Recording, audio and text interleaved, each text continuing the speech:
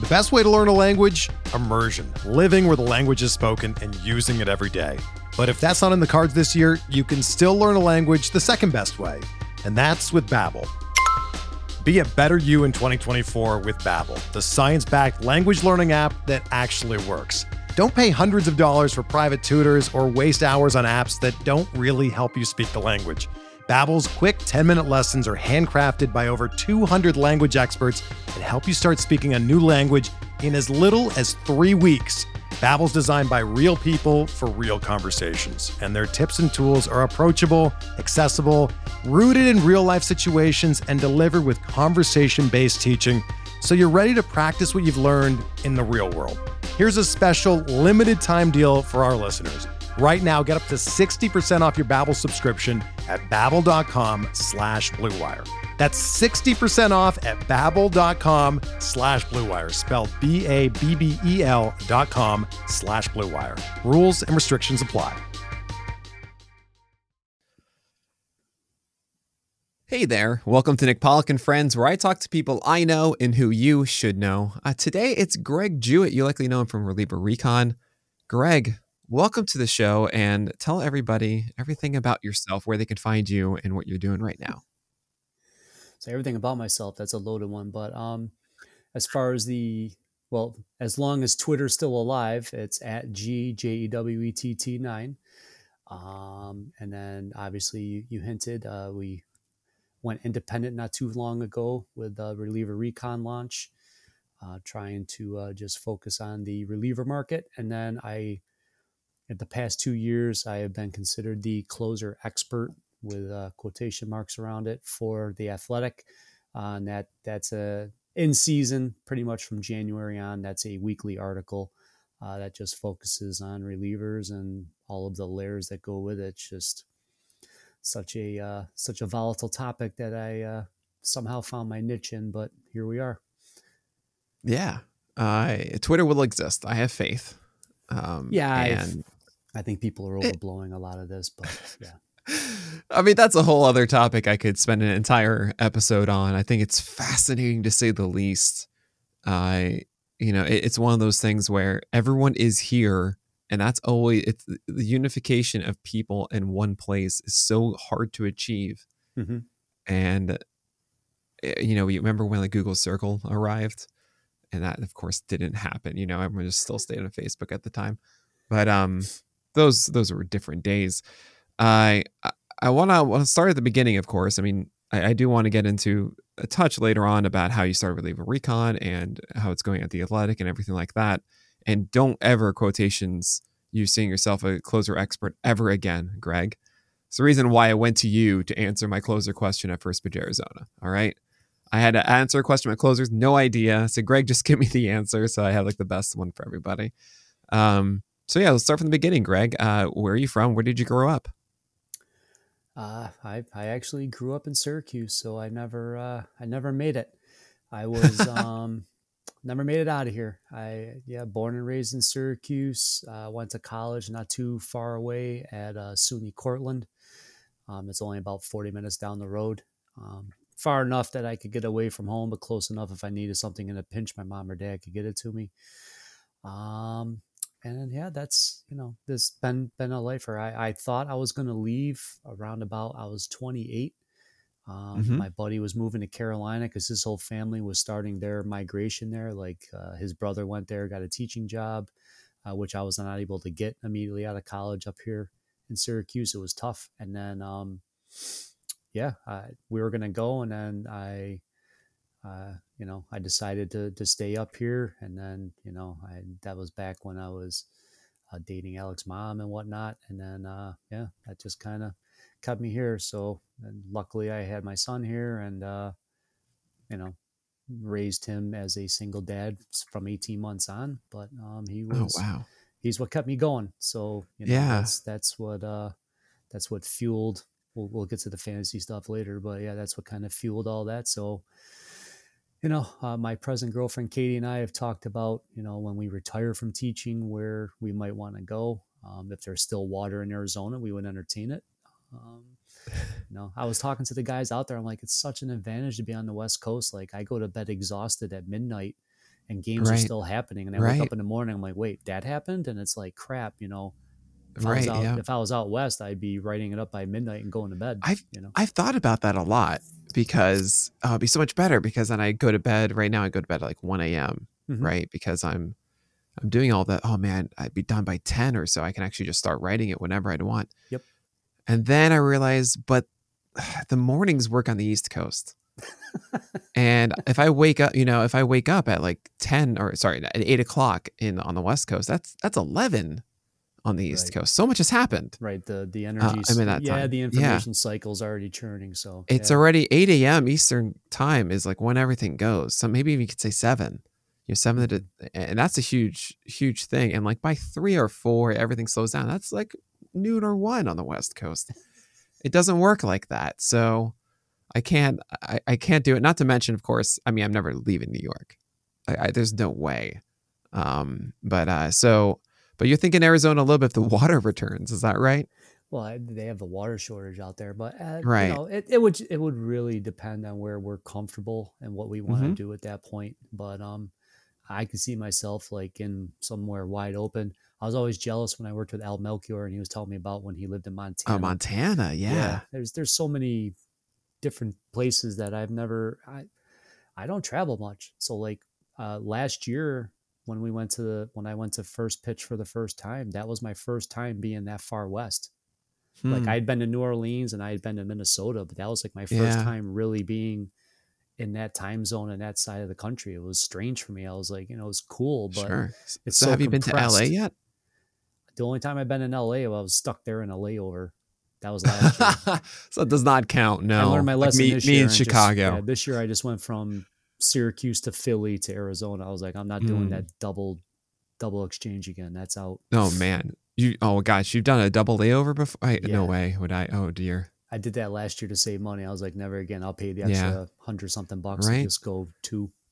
I absolutely hate flying. So I've gotten better. I used to have so much anxiety about takeoff and landing.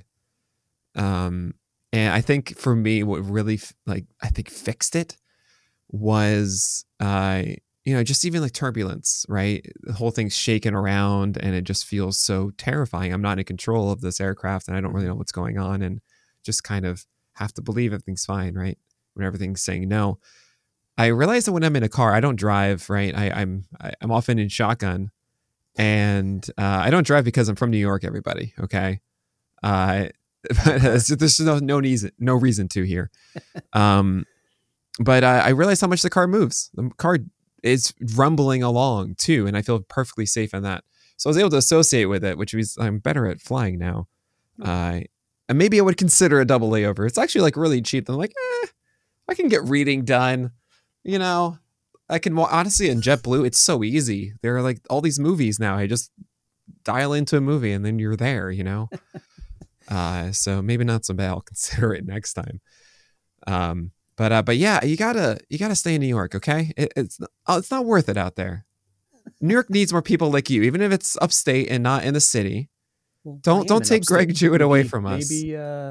Maybe the Adirondacks. If I had like a lovely cabin or something in the Adirondacks, as long as I had some Wi-Fi. I told Kate we tried to do a trip a couple years ago up there, and there was like one little Wi-Fi spot, and I was like trying to always migrate over there to check to get my NFBC lineup set and this, that. Yeah. And she's like, that's not where we're up here. And I'm like, yeah, I know. I'm sorry. Yeah. But I have to set those lineups. But yeah, so I did a fob run and my thing didn't go through. And I ended up dropping Jesse Winker, I think. And that was right before he went on his heater. And I meant to drop somebody else. And I was like, oh my God, I took the wrong, whatever. Oh, anyway, I'm so sorry. That was my terror story in Adirondacks. But we still had a good weekend. Went kayaking and did all the fun stuff. Oh, that sounds great. It's very calm up there. I have 2 things I think about with the Adirondacks. One, I went there as a kid. I just remember like not appreciating it nearly as much. I was a kid and I was just, what is this world? And I it's too cold to go in the water. That's the only thing I'd want to be there for. But the second is my dad. It was the same cabin my dad would go to when he was younger, and his friend had one, and he went up there. And there's a story of him going off for a swim and trying to heat himself with a stove. I'm so sorry, Dad. And trying to get closer to it and he had his back facing it. And it wasn't his back that burned against the stove, and he had to go to the hospital because he touched it, and he was just, oh boy. And like him in the car, like laid face down. It's all I think about it. Oh, Dad. Oh man, that's not. He won't listen to this. It's fine, y'all. But they had, I mean, that's gorgeous. I can still remember, even as a kid, how I didn't appreciate it, but it's still in my head. And I think of that memory now. I'm going, that was beautiful. That is, and it's just so removed from everything. And I appreciate those moments because I'm in the city. I have the other extreme of being so hyper involved that and I don't like anything in between. I just like either it's big country, just lost in it, or moving in a city. Otherwise it's this, what do we do? Like, why am I here? It's not the same for me. So when you were a kid growing up in Syracuse, what were the dreams and aspirations of Greg Jewett? Well, first I was going to play for the Yankees, but that didn't come to fruition. I kind of decided, I think in even like junior high, I was like, my parents will always come home from parent-teacher conferences, and the teacher's like, oh, they think you'll be a good teacher. So I kind of internalized that, and I decided that I was going to be a teacher. So it didn't all go to plan, because on my original destination, I went to Geneseo. But then when I got there, I was only 17. I was an October baby, so I was young. I turned 18 till my freshman year. That was back before they advised you to hold boys back. Yeah. So the first couple of classes I went to, and the teacher's like, oh, we don't have an attendance policy. And I was like, all right. Yeah. So I don't have to come to class. And my dorm was like, it was like 4 girls to 1 guy in a dorm. So, I'm in this brand new place and I don't have responsibilities. So I figured, high school was pretty easy. I didn't have to go to class. I'll just show up on test days and get my C's and move on. And right. Yeah. So I was packing my stuff up in December after failing out. And that was a pretty quiet car ride with my dad. You want to talk about a terrifying car ride? Oh my God. I was the first person on his side of the family to go to college. Oh, and wow. I lasted 3 months. So I picked myself up off the ground. I went back to our local community college. I made up all my stuff. I graduated in a year and a half with my 2-year degree. So I did stuff in the summer, got all caught up. I was working probably 30 hours a week at the grocery store I worked at in high school, making extra money. And so, then I went to Cortland, and I was literally in line to be a history teacher because I had great history teachers in high school. So I'm like, I'm going to teach history. And then I was right next door to the line for phys ed, and I was starting to think, I'm like, wait a minute, I like coaching. And then because then I'm going to be the next Billy Martin.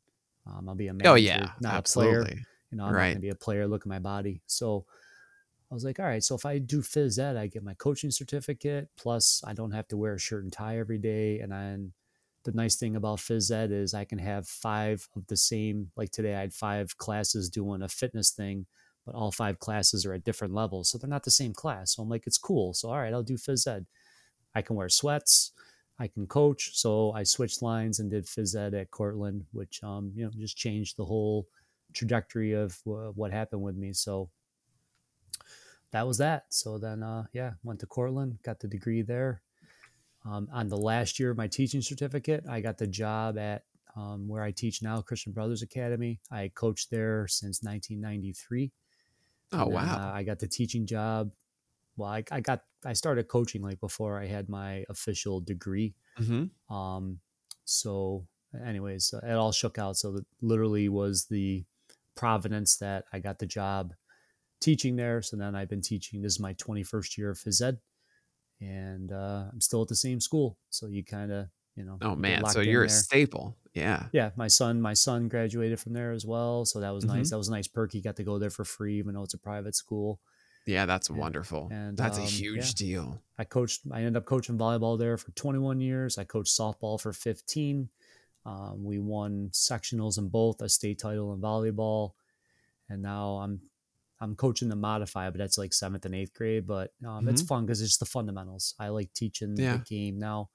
I don't have time for the varsity. The varsity season's far too long. So when my son was playing travel hockey, the modified fit our schedule better. So I just moved down and we have fun. So, So what is the modified? Like I said, it's 7th and 8th grade. So yeah, okay. It's like junior high. So right, basically right. I'm giving them the foundation to move up to JV or varsity. So right. I think that was for us. Was it just middle school? I guess it was Probably just a middle school baseball team. Yeah. Okay. I didn't know if there was like modified meant there was something that was. Oh, like no, a there's nothing modification different. made. I mean, it's just, okay. just that's what we call it up here. It might just be junior high or whatever you want to refer Gotcha. to. Yeah. Right. Yeah. Junior high. That sounds. Yeah. So that sounds right. My baseball, that's when my baseball career ended. I was supposed to be a baseball prodigy, even though I had a nickname of Spanky growing up because I was the chubby kid. No. Pretty good at baseball. Oh yeah. Yeah. It ended eventually, but that was a stigma I always kind of carried with me. But yeah, I made 7th grade baseball, did decent, and then in 8th grade, the coach wanted to teach me a lesson because I there was a whole thing happened with basketball. I mean, you've seen me in person. I was never meant to be a basketball player, but I got cut from 8th grade basketball, so I tried wrestling for like a day, and I was like, wrestling is not for me. No offense, it's a great sport, but it wasn't. There's wasn't no for way.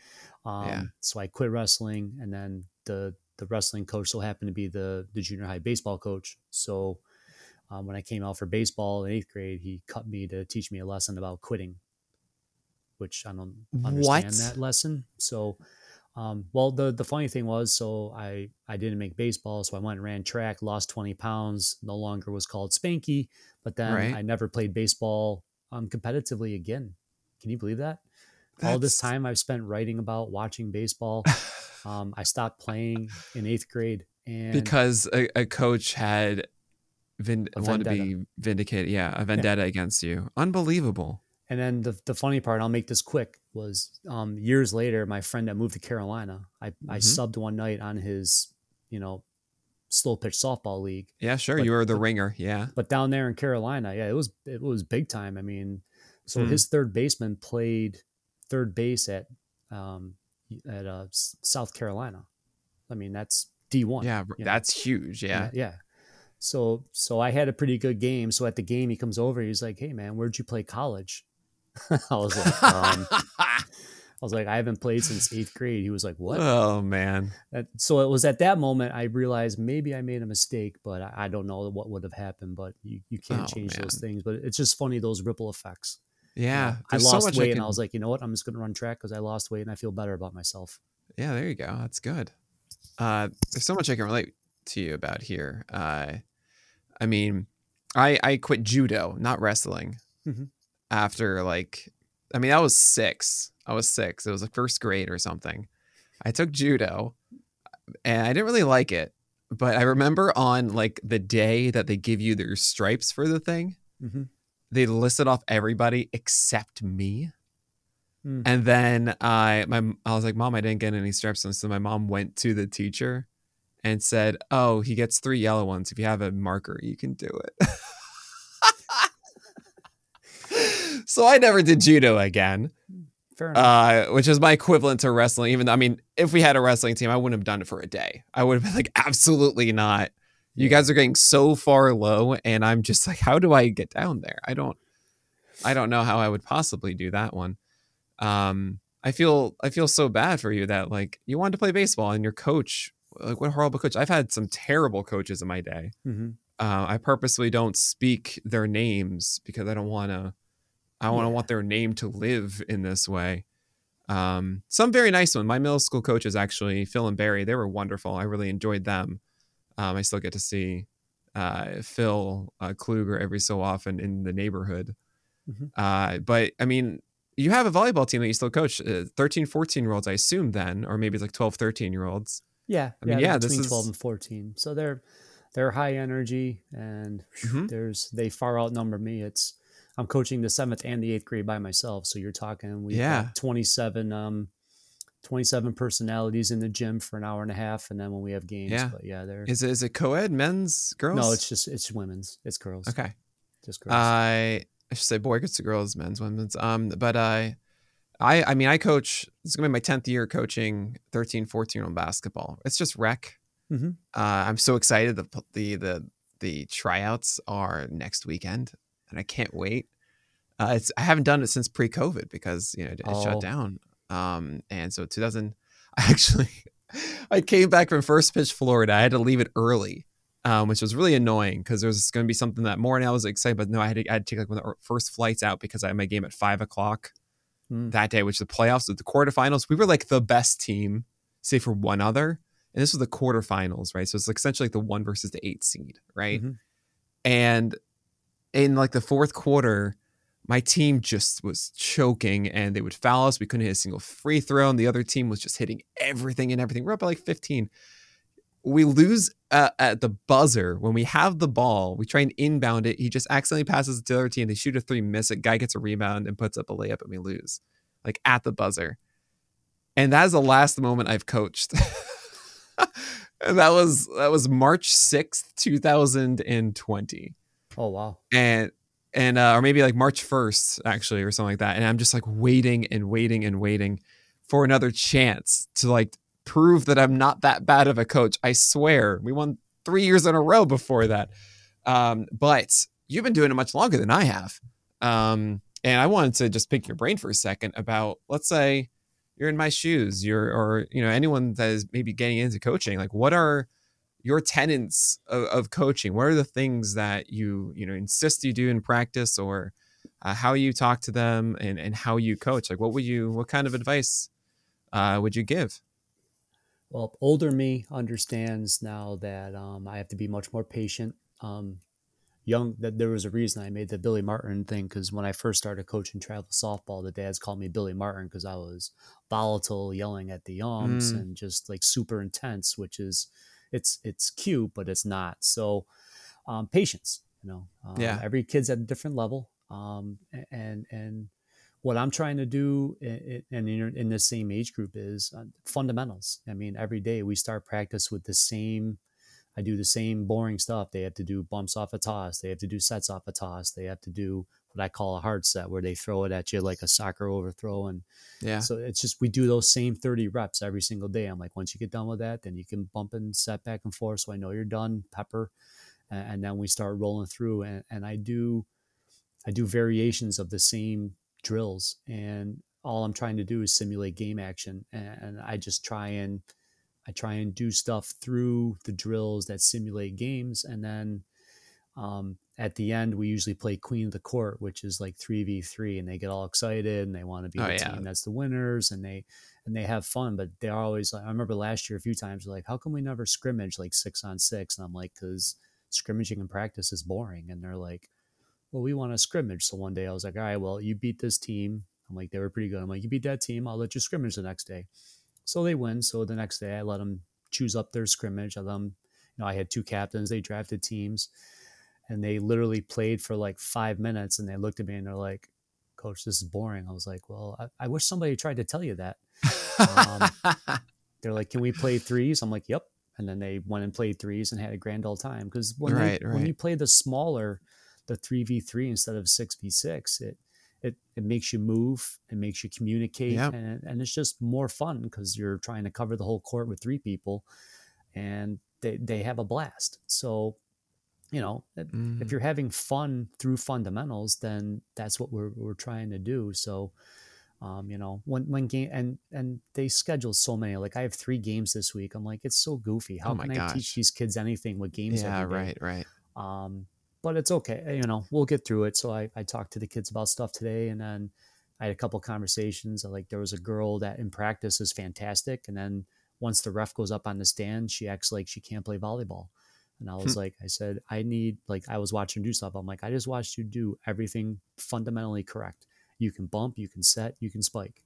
I said, but once we put a team on the other side of the net, I feel like you're focusing on, I don't want to make a mistake, and then you're making 3.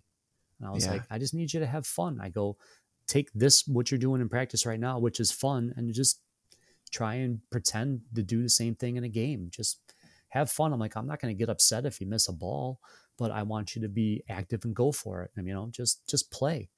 Right. That's all. I'm like, no one cares. And I've tried to say this over and over. I was like, no one's going to ask you if you're on varsity volleyball, hey, what was your modified record? They don't care. Yeah, I not know at right all. now you think it's a big deal, but you're going to look back on It's this in a not, couple yeah. of years and say, I might remember this game, or I might remember that practice Right. where I finally learned to hit my overhead serve, or I finally got that spike down, or I did my approach for a quick. That's the stuff you're gonna look back on, or just the fun. I let them play music at practice, and the athletic director's like, why do you let them play music? I'm like, because they move. I go, when the music's off, they like have less energy. I can't Yeah. explain it, but this generation really likes, they love music. I Yeah. played music today in the fitness center. The kids are bumping out their things. They're doing their workouts for 45 seconds. What music are you playing? I put on the Heat channel on Sirius because it plays the hip hop without the swear words. There you go. I teach at Christian Brothers Academy. I can't be having F-bombs dropping. Hey, you guys know that I approve of this. Oh, I understand that. So, and I tell the kids, I'm like, I'll let you listen to what you listen to, but it's got to be on my terms. So yeah, I said, we play this channel, and so they're okay with it. There was a couple of songs today. They all started singing along. So I'm like, obviously this is a popular song right now. I have no idea what it is, but they were, I feel so old, Greg. I feel so old. I do too. They don't want to listen to my playlist, but it's okay. I bet I won't know a single one. I mean, this is also like, since I was a kid, I was always like, I want to play classic rock. I want to listen to grunge and everything. All my friends were, but I still stayed on top of it, Yeah. But then as I go, I'm like, why? Why do I need to do that anymore? I'll just listen to all my guitar music. Mm-hmm. But those are great things. So yeah, it reminds me of, I remember another coach telling me that every practice there should be a game. The kids should always, especially in the rec league, they should always have fun in it.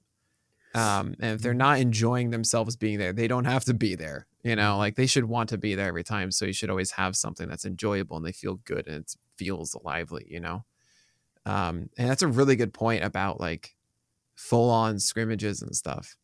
It is boring, and 3-on-3 is so good because it makes every person get involved. It's more intense. You can make them shorter so that they can move them around quickly. You can make a 3-on-3 like 1st to 2 or something like that, or whatever you want, and then just move it on. Yep, I think that's great. A lot. I'll cap like in my juniors and seniors are playing volleyball right now, and I do have one group, so they went to 6 teams of like 3 or 4 people, and it's so much better because it spreads out the court. And then so they play games straight 11, and then there's like 3 courts. So the top court's the top gun one. So if you get to the top and you keep it, then I give them the 100 for the day. But they get after it, and they're they talk smack, and they're just moving and going, and that's all I want. If they're moving, I'm happy. Man, I might also take your advice on the music thing. I think that's a really good idea. I have my assistant coach is was for 3 years. Keep in mind, this was 8th and 9th grade. So I had a kid I coached for. I coached way back in my first year when he was younger, and then I moved up, and then he joined, and that league after, and then I coached him for 2 years, and then he became my assistant coach for 3 years when he was still in high school, and then he went to college. And now he just graduated. So now he's like an adult now. And he's going to be my assistant coach. I haven't seen him for 3 years. I'm so excited. I'm going to see him on Sunday. And I'm going to be like, all right, Malcolm, play the music.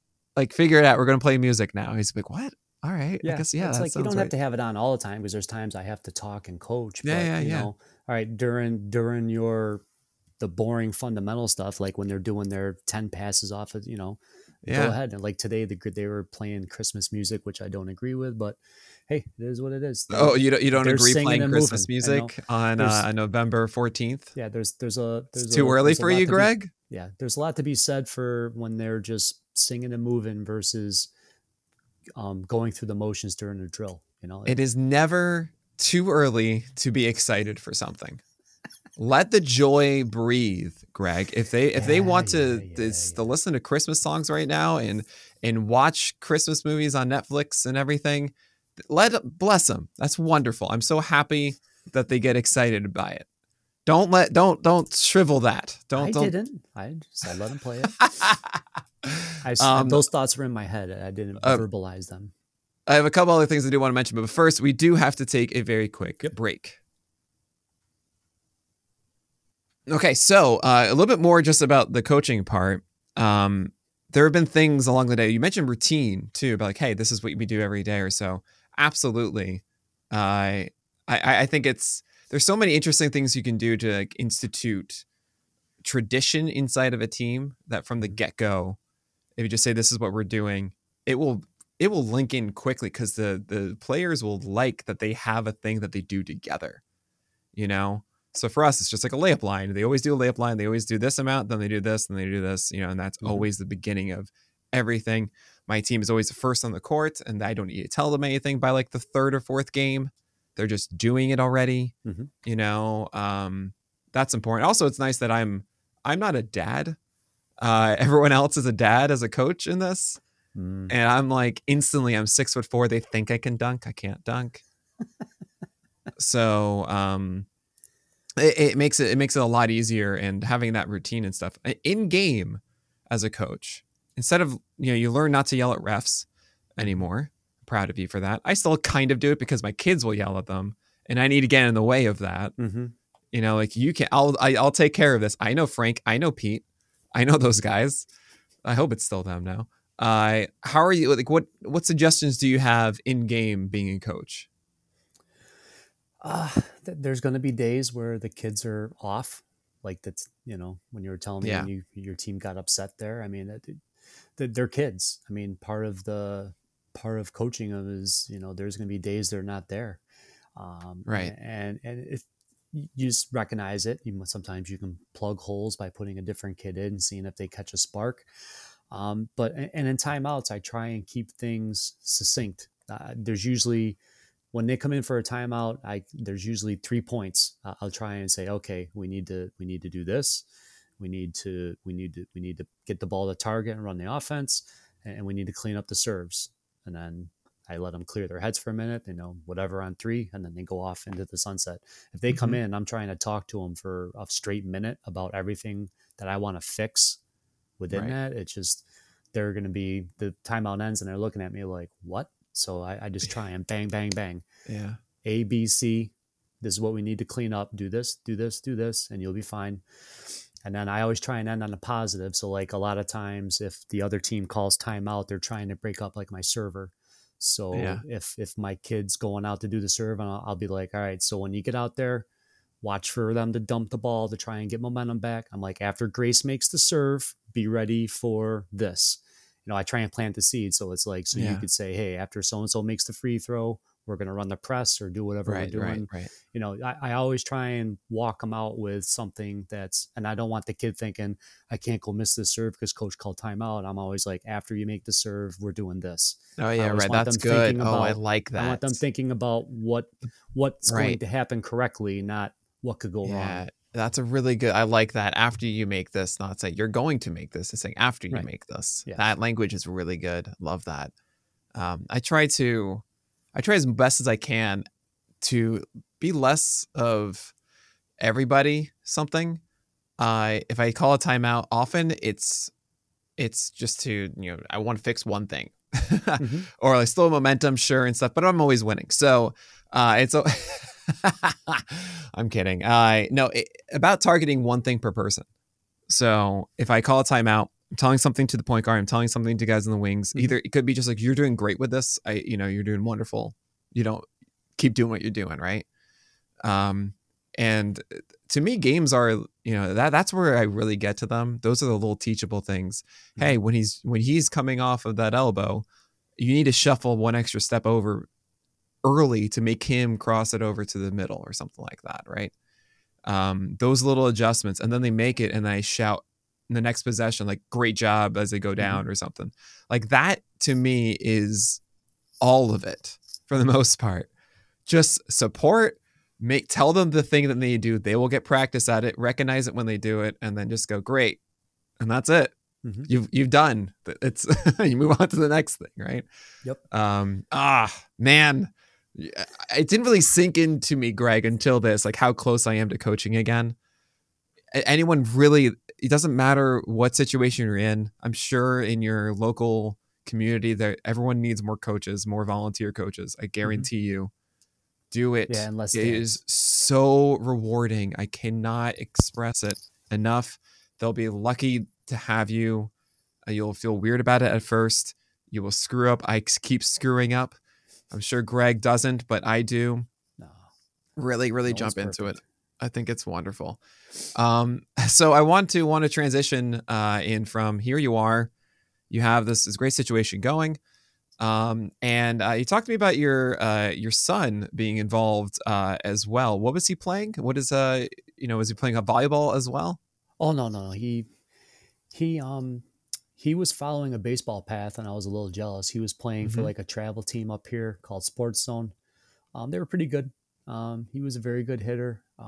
He was a good ball player. I enjoyed watching him play. But at age 13, it was baseball and hockey were his main two. And after, I'm not independently wealthy, so he can only do one travel sport. And so after 13, the season was okay, but he was like, Dad, I think I'm more passionate about hockey. And I was blown away that my 13-year-old could look internally and say, you know what, I want to make a change. So he's like, I'd rather pursue hockey as far as travel than the baseball. So I was like, okay. And it's tough because in Syracuse, if you're playing what they call house hockey, that's not travel.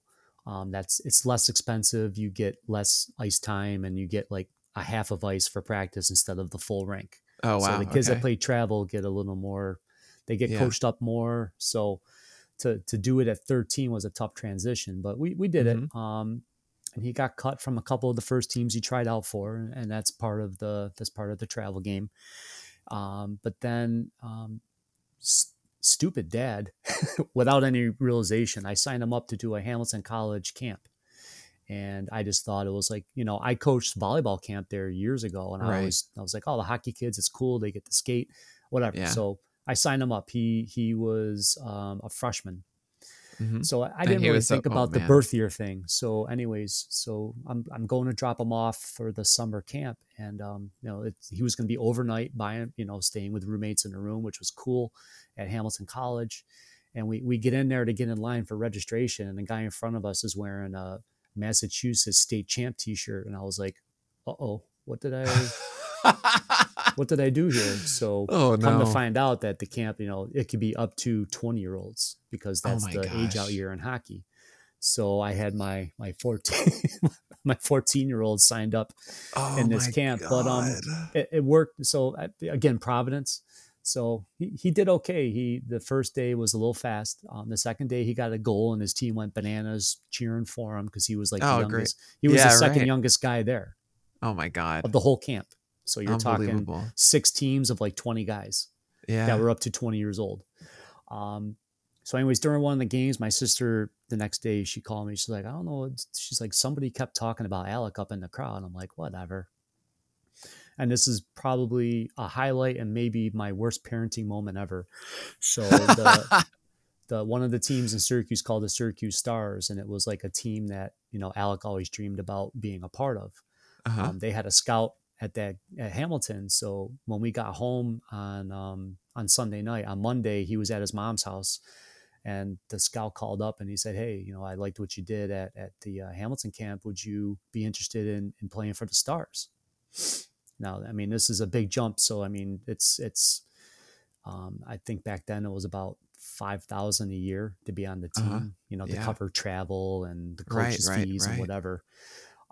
So that's much different than when I was paying like $750 for house. So I'm a processor. So when you tell me something, I need to like chew on it, and then I can react accordingly.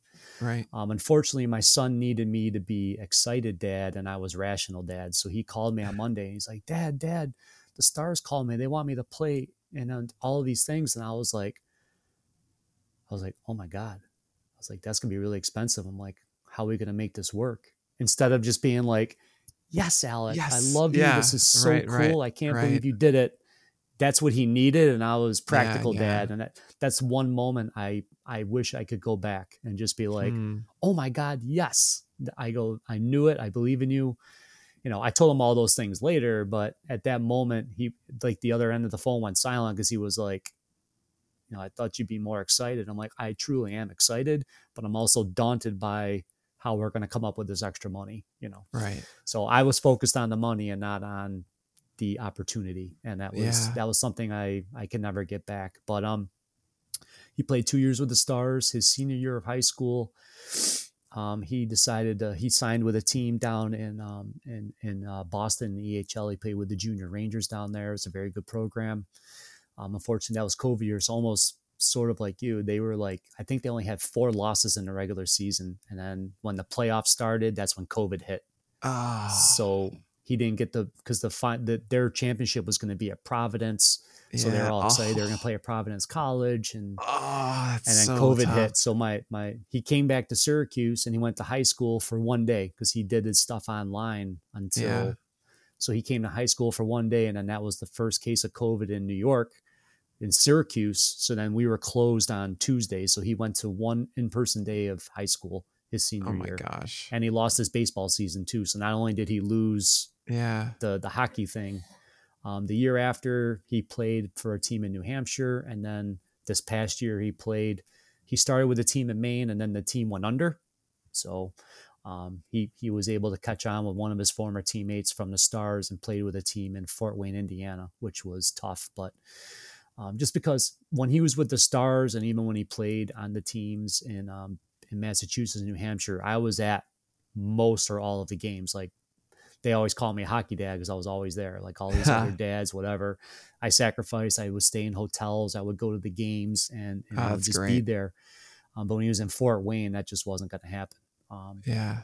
I did see his last like full game he played in the playoffs. I took a train on Saturday night at like 10 in the evening all the way out to Fort Wayne. So it was kind of good. I slept most of the way, and then I woke up at 8 a.m. in Fort Wayne, and he picked me up at the train station. I got to watch him play that game. We have pictures of it. And then unfortunately they got upset the next weekend. They had a chance because I was like, all right, next weekend you guys win and I'll see you at nationals. And then they got upset. And so that I watched his hockey career end on TV. So I just wept like a baby at home. Oh, Yeah, but those are 5 years I would never trade. And yeah. the fact that he's decided not to play anymore Hmm. just made it all the more, all those little trips, like stopping at a greasy diner. I would always find these little hole in the wall places with great food for low prices, and taking his teammates out to dinner. And Yeah. those are the That's memories that we wonderful. can never Yeah. ever take away. So yeah, Absolutely. so this year's been tough because I'm used to running around, and I'm like, so what do I do on the weekend? So luckily two of the girls I coach on volleyball play hockey. So I was Mhm. asking them today, I'm like, hey, let me know when your next game is. I might stop by. Yeah. Oh man. I mean, that's kind of the appeal of coaching basketball too. It's like, well, it's baseball off season. It's perfectly done, where it ends in March, early March, and then great. Now, what do I do on the weekends when you don't have to write an SP roundup? Well, I coach basketball. That sounds wonderful though. I mean, I'm really happy that you had this medium too to be able to connect with your son, and give him the support that he needed, as well, which is really, really wonderful. Yeah, the last season was tough, and we kind of talked about this off air. But he suffered a concussion in Maine, Mm-hmm. and then when he got out to Fort Wayne, like a month and a half later, he had a second concussion, and that really Oh that man. was another part Yeah. that really spoiled his last year, and which is Yeah. why he decided, because he could have played at a couple of different colleges, and he also had a couple of like to play in the Fed League, but that's a Mhm. low entry professional. But the Fed League would be like playing in Slapshot, and he was like, Right. "Dad, I'm not gonna." With the 2 concussions, it's just Yeah. time, and It's the no second joke. one really sent him into a downward spiral.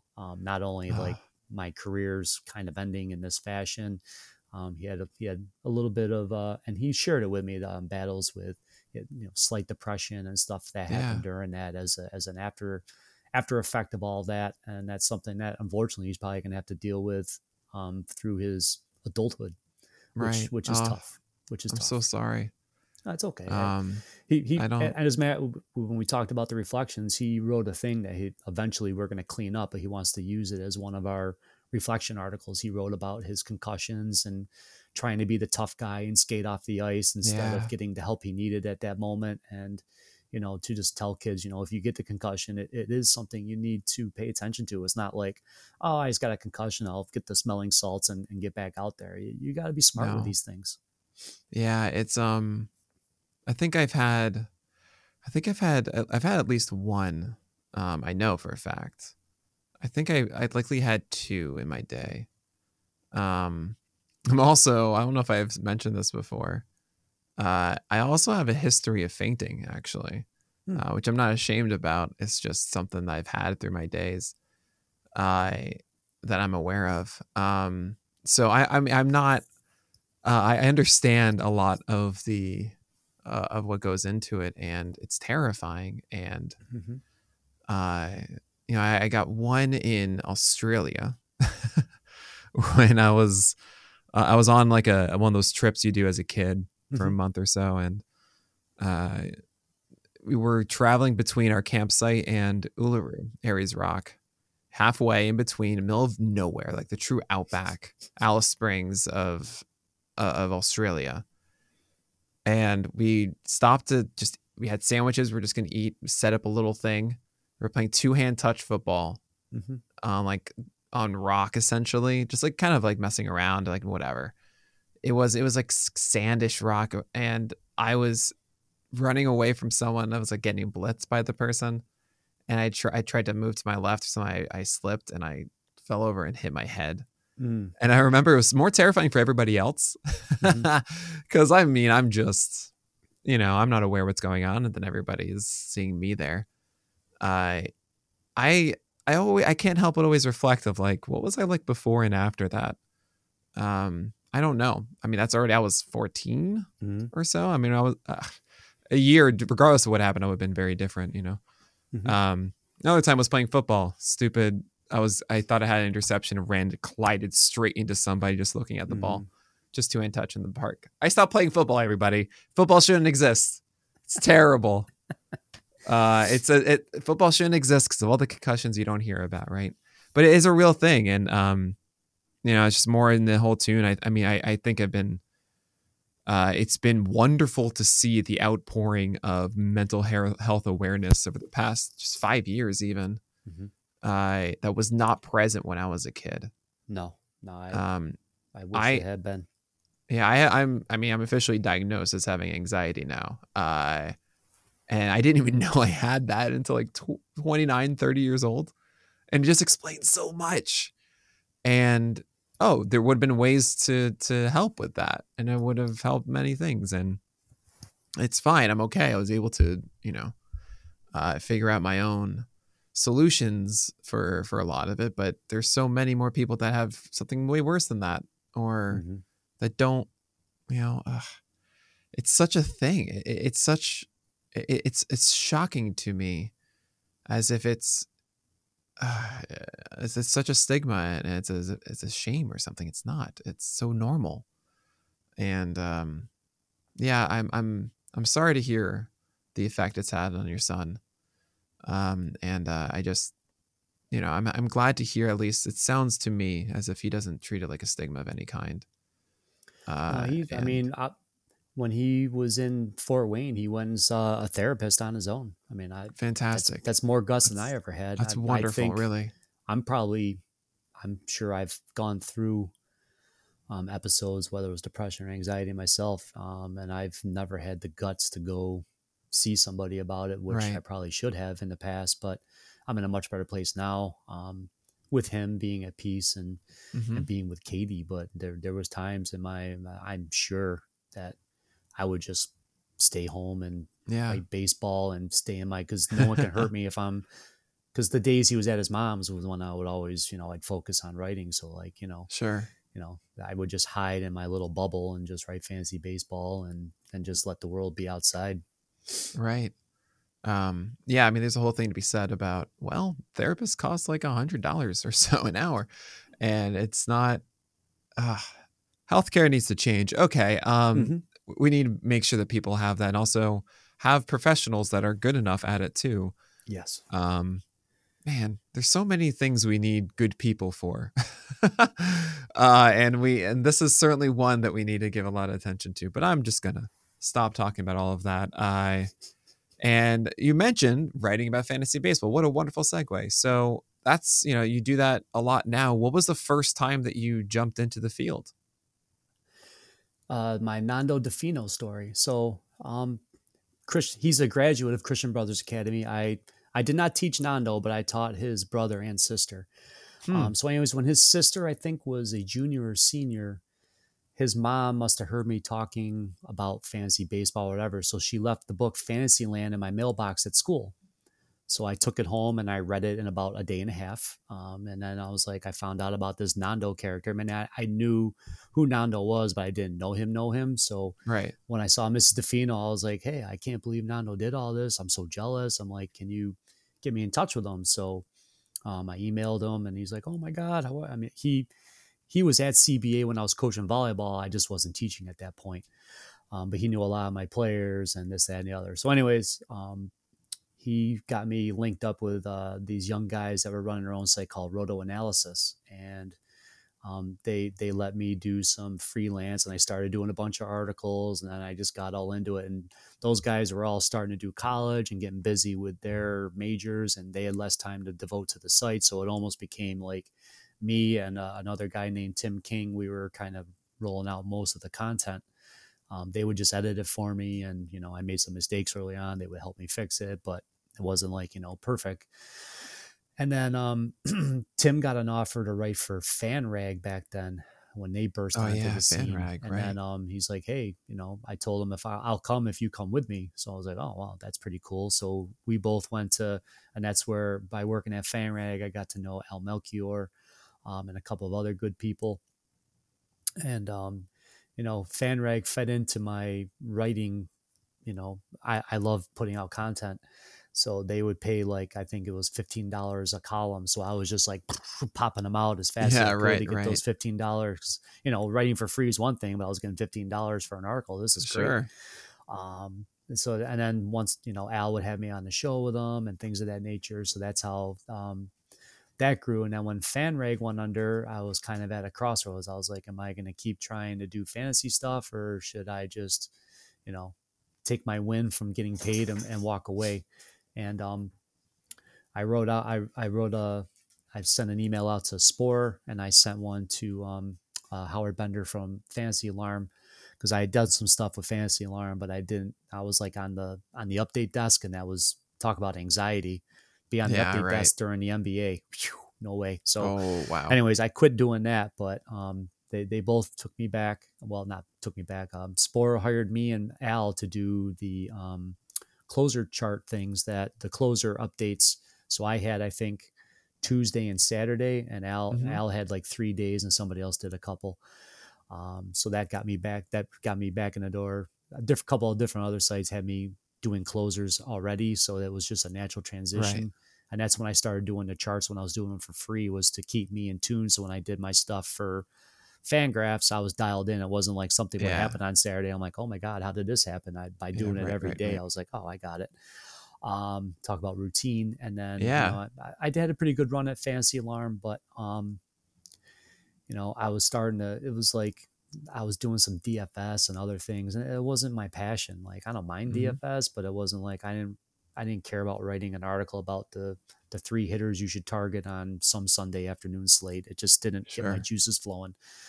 So at the end, I was like, actually Aaron and Nate that are with me at Reliever Econ, they're like, people will pay for your charts. I'm like, no one's going to pay for my charts. I put them out for free. They're like, people will pay for them. I was like, so then we started talking, and then I got the Bullpen Guru and Eric Samolsky because of his great work with videos. And I was like, all right, listen, if we do this, I want the 4 of you with me, and we're going to do it right. I'm used to doing content, so that's not an issue. And we'll roll this out and see what happens. So Reliever Recon was born. I gave my notice there. And then, in the middle of all of that, Nando came back around with the offer to write for The Athletic, to be their closer expert, which I won't put in quotations anymore. And thank you very much. And so I've done 2 years of that. and then reliever recon is in its second year. And then, I literally cried in my office when I got the email from Jeff Erickson about tout, because, I know some people take it for granted, but when you're an independent working your tail off Yeah. and you finally get recognized like at that sort of a thing, I was in my office crying, and somebody was like, "Are you okay?" I'm like, "I'm happy," but Well, yeah. Jeff Erickson like followed me back, and then he was DM'd me with the 2020 or thing. 2021 your first year? I've only been in 2 years, so 2021. Okay, 2021. Well, we've been in the same league, I think, for both of them. Yeah, but we've never been in person. Both years have been online, which stinks. Oh, right. I mean, my first year was 2020. So and I was looking forward to it so much. It was, and they were coming to New York. I didn't have to, Right. If like COVID happened like 3 weeks later. I've never done a live auction before. We used to in my home league, and that's what started me in all this. So there you go. And the funny thing was that the home league, the closers every year, everybody would be bidding like $30. I'm like, I'm not paying $30 for a closer. So it's great. I would grind all season long to find the guys. So, and then that's what it's just weird how all of the things just. Well, that's interesting. That I would think benefit you. Is it where are they spending their money on the thing that you're best at? Great. That means you can spend less to get something more value out of it relative to other people, which means you can spend more money on the thing that you don't really. I mean, not to say that you're not an expert in everything of it, but it's not your strength. That happened to me in TGFBI this past year. I was in the league with Dalton Del Don and Scott Genstad. It was, and then Ben Tidd, who had like an unbelievable year in NFBC. He was in my TGFBI league. And Drew from Common Sense Fantasy. I mean, stacked. And everybody in there was just loading up on closers. So I was like, it's like, okay. So I took Romano and then I pieced it together. I still came in third in saves, but I'm comfortable doing that. Other people can't do those sorts of things. So here's the thing, we just got to find our hitting guy, Greg, because the three of us will take down NFBC. All I ask is that I don't have to actually be the one to set up the fab bids on Sunday. I will be there to consult and tell you the ones that I would go with and everything like that every week. But that's my role in this party that we'll set up. We'll figure this out. We'll make it happen. You don't need me. Wow. But anyway, so you started reliever recon. When was this? In 2020 or 2021? We started in October of last year. Okay. We put out some free content, and then we went live in November. I mean, fantastic. And it's been, I mean, today's the 14th. I've already, between me and Aaron, we've already posted a team. We do a year in review just to kind of look back on what happened to kind of set the tempo for next year. So we've already put out one a day in November. I've done 2 coffee and closers. I went on Sunday. I went through just kind of like the early ADP fused in with the steamer projections, and it's just fun. I'm like, just use the steamer projections for what they are right now. It's just a baseline, but Rob Silver and I were talking, and I know we were talking at one of the games, and he's like, you watch what happens with Hader's ADP when steamer comes out and everyone realizes that Josh Hader's Josh Hader and not the person who had a 1 month bad results, disaster, going through a very complicated birth of his child, being traded from the only organization he's been with for all those years, from Milwaukee. I mean Milwaukee's at the end of the year, guys. I mean, when the trade happened, guys like Devin Williams were like, why are they trading Josh Hader? I mean, that took a part of that team away. I mean, that was, you can't understand what happens till you remove somebody from that situation. So with everything he was going through, he needed time to just heal. I mean, when I got divorced, that year was probably the worst year I coached. I was not a good person. You're going through stuff. And I think Josh Hader did that. And now, people are like, oh, wait a minute. In the playoffs, he's hitting 100 miles an hour, which he doesn't normally do.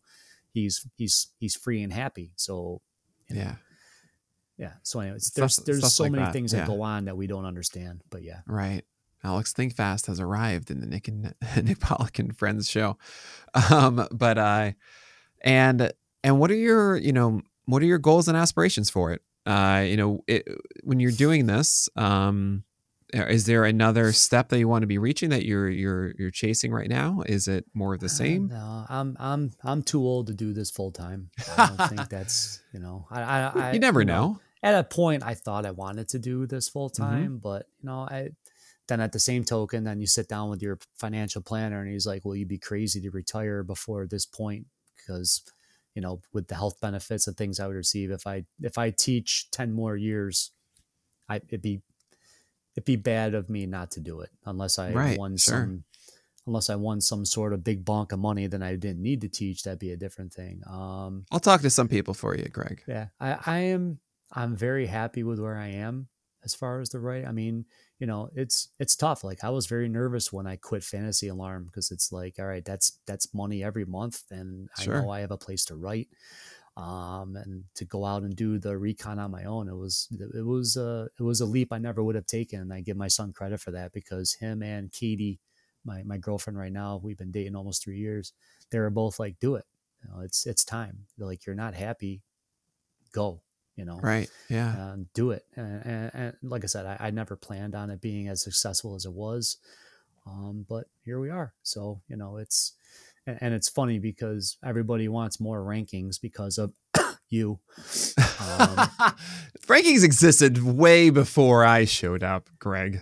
Nah, not with the volume. But anyways, I'm like, I'm not a big rankings guy. It's like, okay, so if I put this reliever at number 15 and this reliever at number 19, that means he's the better fit for your team. Not necessarily, but people, Aaron said it best to me. He goes, Greg, people want fish tacos. They don't want a fishing pole. Like I like it to be a fishing pole. I'm like, hey, I want to, yeah, right. I talk about the leverage ladders. I like the way, what innings they're in. I like that. He goes, oh. They just want to fish. They don't want to learn how to be able to look fish. at the thing and yeah. go, okay, Greg likes this guy better, so I'm adding right. him. And I'm like, that drives me crazy, but it's where it drives me crazy too. It drives me absolutely insane. I think the funniest thing that I've had experience wise with like my rankings and stuff is a Twitch user said during like me making my rankings, I do it every week on Twitch, right, in season, said, hey, where do you have this guy? Or I think it was like, where do you have Shane Bieber? And I said, I think it's like right now it's at like 21. I don't know if that's going to stick or so. He goes, well, is it going to be above this other guy? I'm like, yes. And he goes, thank you. I'm like, well, why? Wait, why? Because, I bet my buddy $50 that he'd be above this guy on your list this week. And I'm like, but it doesn't matter. Like this guy and this guy, like they're pretty much the same. Like, they're in the same tier. Somebody needs to be above somebody, but it doesn't mean that he's definitively better or something. Mm-hmm. You just, when you go out to dinner, you have to order something on the menu. It doesn't mean that that's necessarily the best thing on the menu. It's just like, I guess I'll have that today. Mm-hmm. Like they're all great. Yep. It's so funny to me. And but people just want them. They want to go. Oop, yeah. oop, oop. They want to know the There thing it is. and have Nick some has sort them here. of That's good enough for me. confirmation bias at times, often. But hey, all right, I'm happy to serve, and I'm sure you are too. That cracked me up. Like, oh God, now I'm gonna be like involved in betting. This is great. Like, hey, next time DM me first so I can ensure that you win your $50. No, I would never compromise the list. Everybody, please. What is what were your expectations? I mean, you started a Patreon is what it is. Patreon.com/relieverrecon. Go sign up and support Greg and the crew. What expectations did you have for it when you started? Part of it was just to prove that we could do it. I wasn't sure that people would be so in tuned with relievers, but the nice thing is Bullpen Guru, he does like a daily stream thing, and it's so good. A reader like tracked his results, and because he would put out like, all right, if you're looking for a cheap win today, these are the couple of relievers that are going to take over for a guy who might not go 5 innings. I mean, he's like dialed in. If you're in like a Yahoo head-to-head league, I mean, he's worth the subscription alone. If you're somebody that just streams, and I do my closer chart updates every day. So I update the charts on the Google Docs, but I also do like a long form like thing. So like if I see a guy's, like when Camilo Doval was throwing his sinker all of a sudden in August, which he hadn't done all season. Mhm. And then he started getting better results. It's like, so I can do a little long form, like, hey, Camilo's doing Camilo it here. Ball, there you go. But then it also, you know, when I'm doing it again, like I say, when I do it day to day, so when I don't want to call it lazy, but I feel like sometimes when people are like, oh, send in questions, it's like they don't know what to write about. I Mhm. don't know. That's how I like, there's a couple of times like I don't know what to write about. So like, oh, let's put it to the reader questions. And I'm like, well, I don't really, this is easy to answer. So I'm like, I'm just gonna, so by doing the stuff, I'm able to stay dialed in on day-to-day things. So like when Kimbrel's falling apart, or you know, every year Kenley Jansen goes through a blip where everybody's ready to throw him out as closer, and then he finishes the year strong. And Right. you know, there's all these things, and then it just gives me what I want to write about every Tuesday for poor Nando or Brando Funston, who has to edit the Leviathan I turn in every week. I mean, God bless the people who read I mean, the stuff on The Athletic, I mean, it's long. I mean, when I Right. turn them in, it's usually with all my pictures and things and charts Yeah. added in. It ends up being like, it's like a 15-page document I'm sending into these poor guys. And I'm sure everybody loves it. But Greg, thank you so much for spending all of this time talking to me, getting to understand you way better. I've enjoyed this thoroughly, and also indulging me with all my coaching stuff. Oh, no, I'll talk coaching any day of the week, and I Right. appreciate you That's the having me best. on and getting to know about you as well. I mean, this is cool. I mean, it's one thing to see each other at first pat.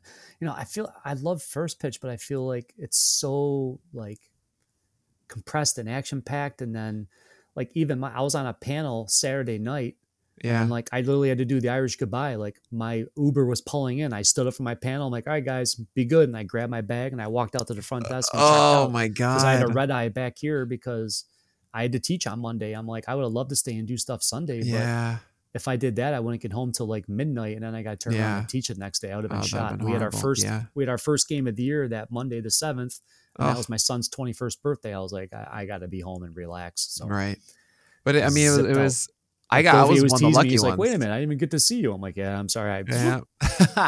I was one of the lucky ones. I got to hang out with you in between. Mhm. But of course, the question I ask everybody: what mantras do you have, or one? What I'm trying to get better at, and God bless, there's a teacher at CBA. Well, not even a teacher. She's the head of campus ministry.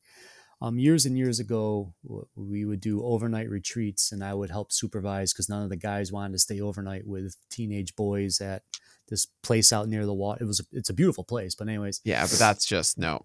So one time, stuff was going on, so I wasn't asked to be a speaker, but I got up in the middle of the thing. I'm like, hey guys, if we're out here and we're doing this, you need to invest. I mean, you've got all these people coming out here telling you these great stories. It'd be almost like what we're doing here. And I'm like, and you're just goofing around. I'm like, you know, stop being teenage boys, take your walls down and invest in this time, invest in each other, and get something out of this experience. So then the next year, the leadership committee was like, hey, I remember what Mr. Jewett said, we want him to talk. So I always get to talk about lowering your walls and being vulnerable and you know, being kind. And you know, I'm competitive as there is. I mean, I'm super competitive. Like I was DMing with Frank when we were in the tout head-to-head finals, and I realized I could have used a pitcher on Monday and benched him over the weekend. I didn't know that. I played in that league for 2 years, had no idea I could do that. I know. was so pissed. And poor Peter You made Kreitz was like, finals he's like, well, doing you made that. the finals Oh my without gosh. knowing that. I'm like, yeah, Yeah, but right. I might have won if I had. But anyways, Yeah, Frank won that league twice in a row now, and yeah, I'm really and upset. He again, beat me in the semis yeah, the previous year. I'm like, ugh. super, I had it that year. I'm super competitive, and I know Ariel was keeping track. Because like Ariel's like, if you didn't beat me, I might have won. I was like, well, it is what it is. But Sorry, anyways, Ariel. If some butts were Yeah. candy and nuts, we'd all have a Merry Christmas. But anyways, just, you know, you can be competitive, but you know, be good to other people, and Yeah. and sometimes you do have to lower the walls. Which doing this exact podcast is that the whole format of it, Right. And accepting the risk. You know, I was very risk averse. I would never ever take chances. So then, you know, recon for me was totally flying without a net. I was like, okay, because if this fails, then I'm just working for the Athletic, and you Right. know, I don't know if I can just write once a week. So It gives me an outlet and possible future opportunities. We don't know what's going to happen with all this as it comes down the pike, but we prove that you could just write about relievers and get. At our high point in the summer, we had over 700 subscribers. Just That's wonderful. reading about, really, that's fantastic. And as a grassroots, I mean, we just I believe in the quality and what we put out, and just represent yourself, believe in what you're capable of, and you do it, and again, you do have to take risk, and just put yourself out there. I think the world needs more people willing to put themselves out there and be good to others. There you go. I absolutely love it. And Greg, really, thank you so much for being part of the show. Remind everybody what you're doing and where they can find you. So Reliever Recon's rocking. On the Patreon, you can find us in any format there. We've already put out tons of content in November to get us ready. And right now we're very NFBC specific. It's not, that is a lot of our membership drives the bus. But we cater to all formats, but begrudgingly, I'll probably put out a rankings next weekend, just like a too soon, just whatever. Yeah, you have to do it, and then you correct it later. And once the non-tenders happen, we'll have a better idea of them. I mean, the market's already been thinned. I mean, hey guys, teams that are contending are paying for relievers. I mean, this isn't like, yeah, it is what it is. Rafael Montero could have been a closer, someone else, but Houston said we want him in the 8th inning. So they gave him closer money.